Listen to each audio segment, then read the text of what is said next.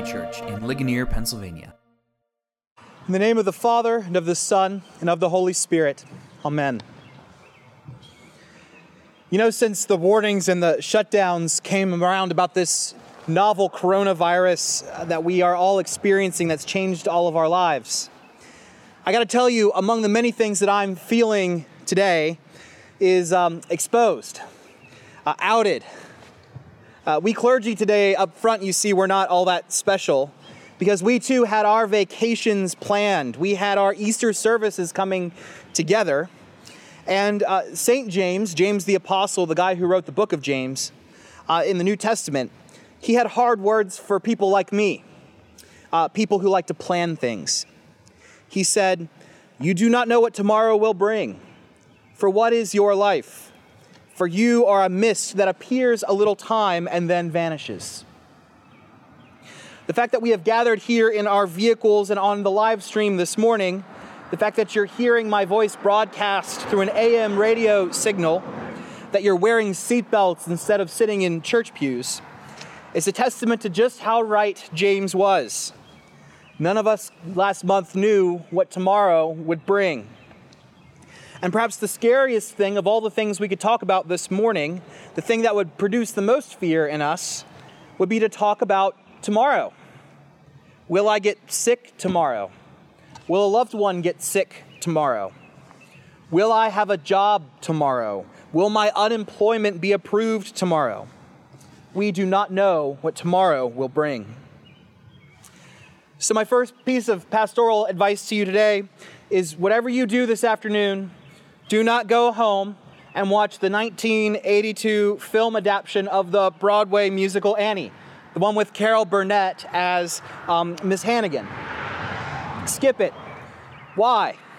Because the ever chipper orphan Annie, effervescent full of a verve for life, invites you to bet your bottom dollar that the sun will come out tomorrow.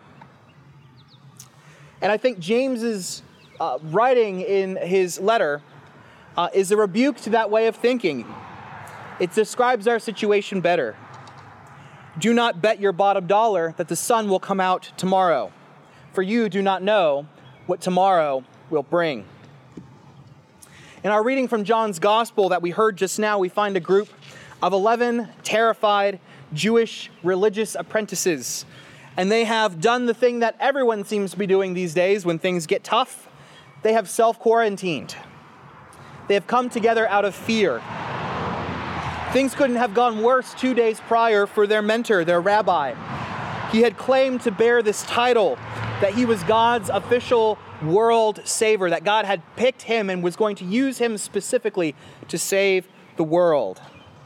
And yet 2 days earlier, he was arrested. He was falsely accused. He was tortured and he was brutally executed. These disciples are understandably afraid. You see, because if they go outside and they are spotted, who's to say the same thing won't happen to them?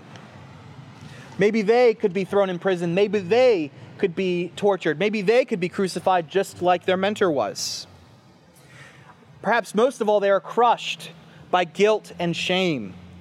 Because in a moment when their teacher needed some people to stand up and fight the false accusations, in a moment where some people to say, hold on a minute now, this is going the wrong way, in that moment, none of them were there to help. None of them showed up as witnesses on their rabbi's behalf. None of them were there to combat the false accusations. They weren't there when the sentence and the verdict were rendered. Some of them went so far as to say, oh yeah, that guy, we don't even know him. Who is he? These 11 in this room, in this apartment, are not expecting the sun to come out, if it ever comes out again. Their plans continue on, and their plans to support their rabbi's ministry have fallen apart. Their lives have ground to a halt. And maybe you can relate to that. Maybe you can relate to the disciples. Your future plans, no matter who you are, they've all ground to a halt. Our high school students locally, it looks as if that those rites of passage of graduation and prom are indefinitely postponed, probably canceled. Our plans to see our grandchildren who live in other communities or other states indefinitely postponed. Your cruises have been canceled. Your flights have been canceled. Despite the tremendously low gas prices we probably won't see again for some time, your road trips have been canceled. And as much as you wish you could make some plans for the future for your next adventure, we do not know what tomorrow will bring. Maybe you can relate to the disciples because of your fear. Maybe you're afraid to go out of your self-quarantine because you might catch the virus and get sick or worse, die. Maybe you're afraid to go out of your self-quarantine because you might have the virus and not know it and not have any developing symptoms. And so you could spread the virus to someone else and then they could catch the virus and they could get sick or they could die. Maybe you're afraid because you're homeschooling your kids or cyber-schooling or trying to get them to do something during the day, and you're worried because you are not a teacher and this whole year could be gone to pot because you can't figure out how to make school work in your house over the internet. Maybe you're afraid because the kids are at home and you're working hard, but you're afraid your bosses will see you're distracted during the workday. And that when the next round of layoffs or furloughs comes around, they're going to say, well, they can't navigate the home with the kids. A friend of mine here locally recently shared that his 3-year-old son in quarantine for 5 weeks, a little longer because he had a health issue, pulled his father aside to ask him, do I have any friends anymore? We do not know what tomorrow will bring. Maybe you can relate to the disciples and their shame and their guilt and their frustration. Maybe you're feeling ashamed because you didn't take the virus as seriously as you should have when the news first started going around, and now you've had a repentant change of heart. Maybe you're feeling guilty because of your anxiety, and it's getting to be, it's starting to boil over, and you're lashing out at the people that you're living with. Maybe you're frustrated because you're single, and the loneliness is already compounded enough as it is, but you were just about to get back out on the dating scene, and now all of your romantic aspirations have gone out the window. We do not know what tomorrow will bring. And all of this belies what the virus is truly teaching us. We are not in control. We are not in control. We do not know what tomorrow will bring. In fact, we have never known what tomorrow will bring. We cannot control how our neighbors respond to the virus. We do not have freedom of travel or movement. We do not have the same childcare options. We do not have the same relationships with our distant family. We do not have the job security that we had assumed. And to top it all off, we can't even figure out the day of our death. We do not know what tomorrow, friends, will bring. And so into our world and into this apartment filled with terrified disciples, with the doors locked and the tensions high and the anxiety through the roof, into that room and into our lives walk the recently executed rabbi, the one who claimed to be the savior of the world. The scars of his death are still there, but the heart that stopped beating is now once again at rhythm. And the lungs that had emptied of breath were now expanding and full again. And the brain that had ceased firing its synapses was electric once again. And the fingernails that had stopped growing before will soon need to be trimmed once again. If Jesus Christ's disciples felt exposed and out of control before, now Jesus is alive again. And they used to say you could only count on 2 permanent things, death and taxes, but for the first time in the history of humanity, we can say for certain now, it is just taxes.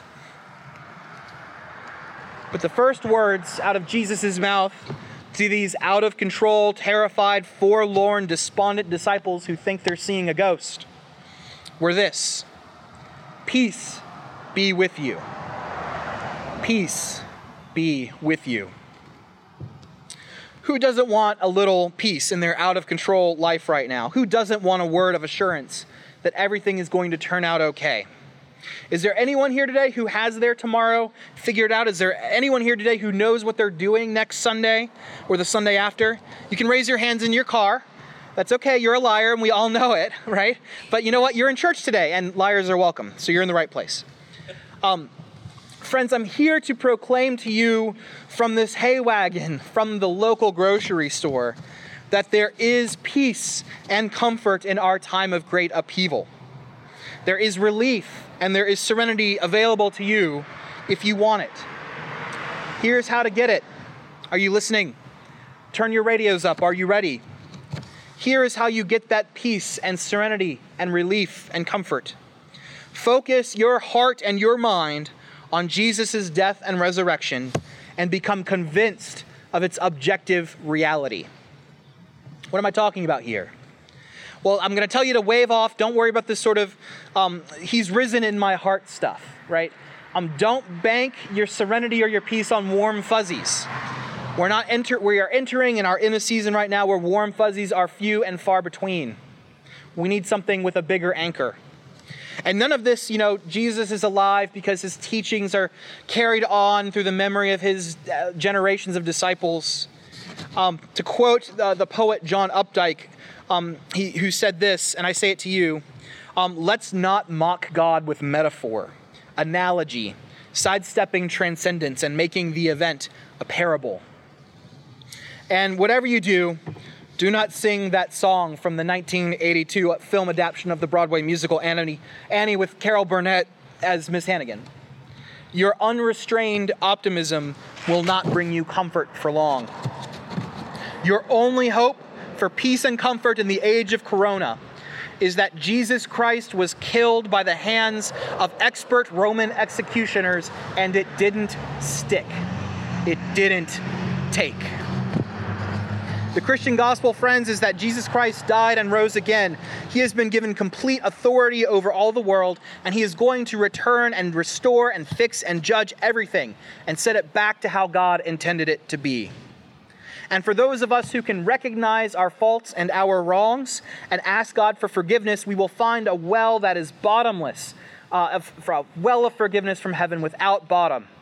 Storehouses stored to the max. Forgiveness is available in plenty. There is no shortage. And for those of us who refuse to admit our faults, for those of us who refuse to admit how we have taken the world and messed it up apart from God's intent, we will find that the consequences of our actions are not just temporal, they are eternal.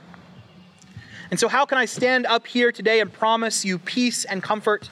Because if the Christian gospel is true, you do not need to fear death. Jesus Christ rose from the dead, and so will we. This is why later on in the New Testament, Paul, the Apostle Paul, St. Paul, will taunt and ridicule death. You can almost see him dancing in a circle around the Grim Reaper, saying, "Hey, death, where's your sting now? Hey, death, where is your victory? Jesus beat you. You lose." If the Christian gospel is true, we do not need to fear death. And if the Christian gospel is true, you do not need to be anxious about tomorrow. Our incessant Googling and cable news watching is unnecessary. They can describe general trends, but they cannot tell you about your tomorrow. Don't be fooled. Your job security, your unemployment checks, your health, your small business loan applications, these are not in the hands of the federal government of the United States of America. They are in the hands of Jesus Christ. And all of the finances and the loan applications and the business pivots to come are done under his loving care and sovereignty. You do not need to be anxious about tomorrow. And if the Christian gospel is true, you do not need to worry about your family. If God so loved the world that he gave his only son to die and rise again, it means that God loves your family more than you do. God loves your family more than you do. He loves your distant grandchildren more than you do. He loves your vulnerable and aging parents in the Alzheimer's ward of the nursing home more than you do. And you can trust God that even when heavy and difficult things come your way, he will work it out for good. You do not need to fear for your families. No fear of death, no anxiety about tomorrow, no worry about your family. The very same God who took the worst thing in the history of the universe, the death and the execution of his Son, and turned it into the best thing of the universe, the resurrection of the dead. This is the same God who is in charge of your life. And this is the same God who actually knows what tomorrow will bring. You may not be in control of your life. You do not know what tomorrow will bring, but God is and God does. Friends, that is the word of peace I give to you today. The S-U-N may not come out for some time. We may be in this odd place for a time to come, but the S-O-N will come out one day. And it's a promise that is sealed in God's forgiveness and in Christ's blood. As the old Gaither tune reminds us, because he lives, we can face tomorrow. Because he lives, all fear is gone. And because we know he holds the future, life is worth the living because he lives. Friends, Jesus' death and resurrection is true. Be wise, be smart. Love your neighbors, love your enemies too while you're at it. Wash your hands, stay at home. Do not be afraid, do not be anxious. Trust God and be at peace. Amen.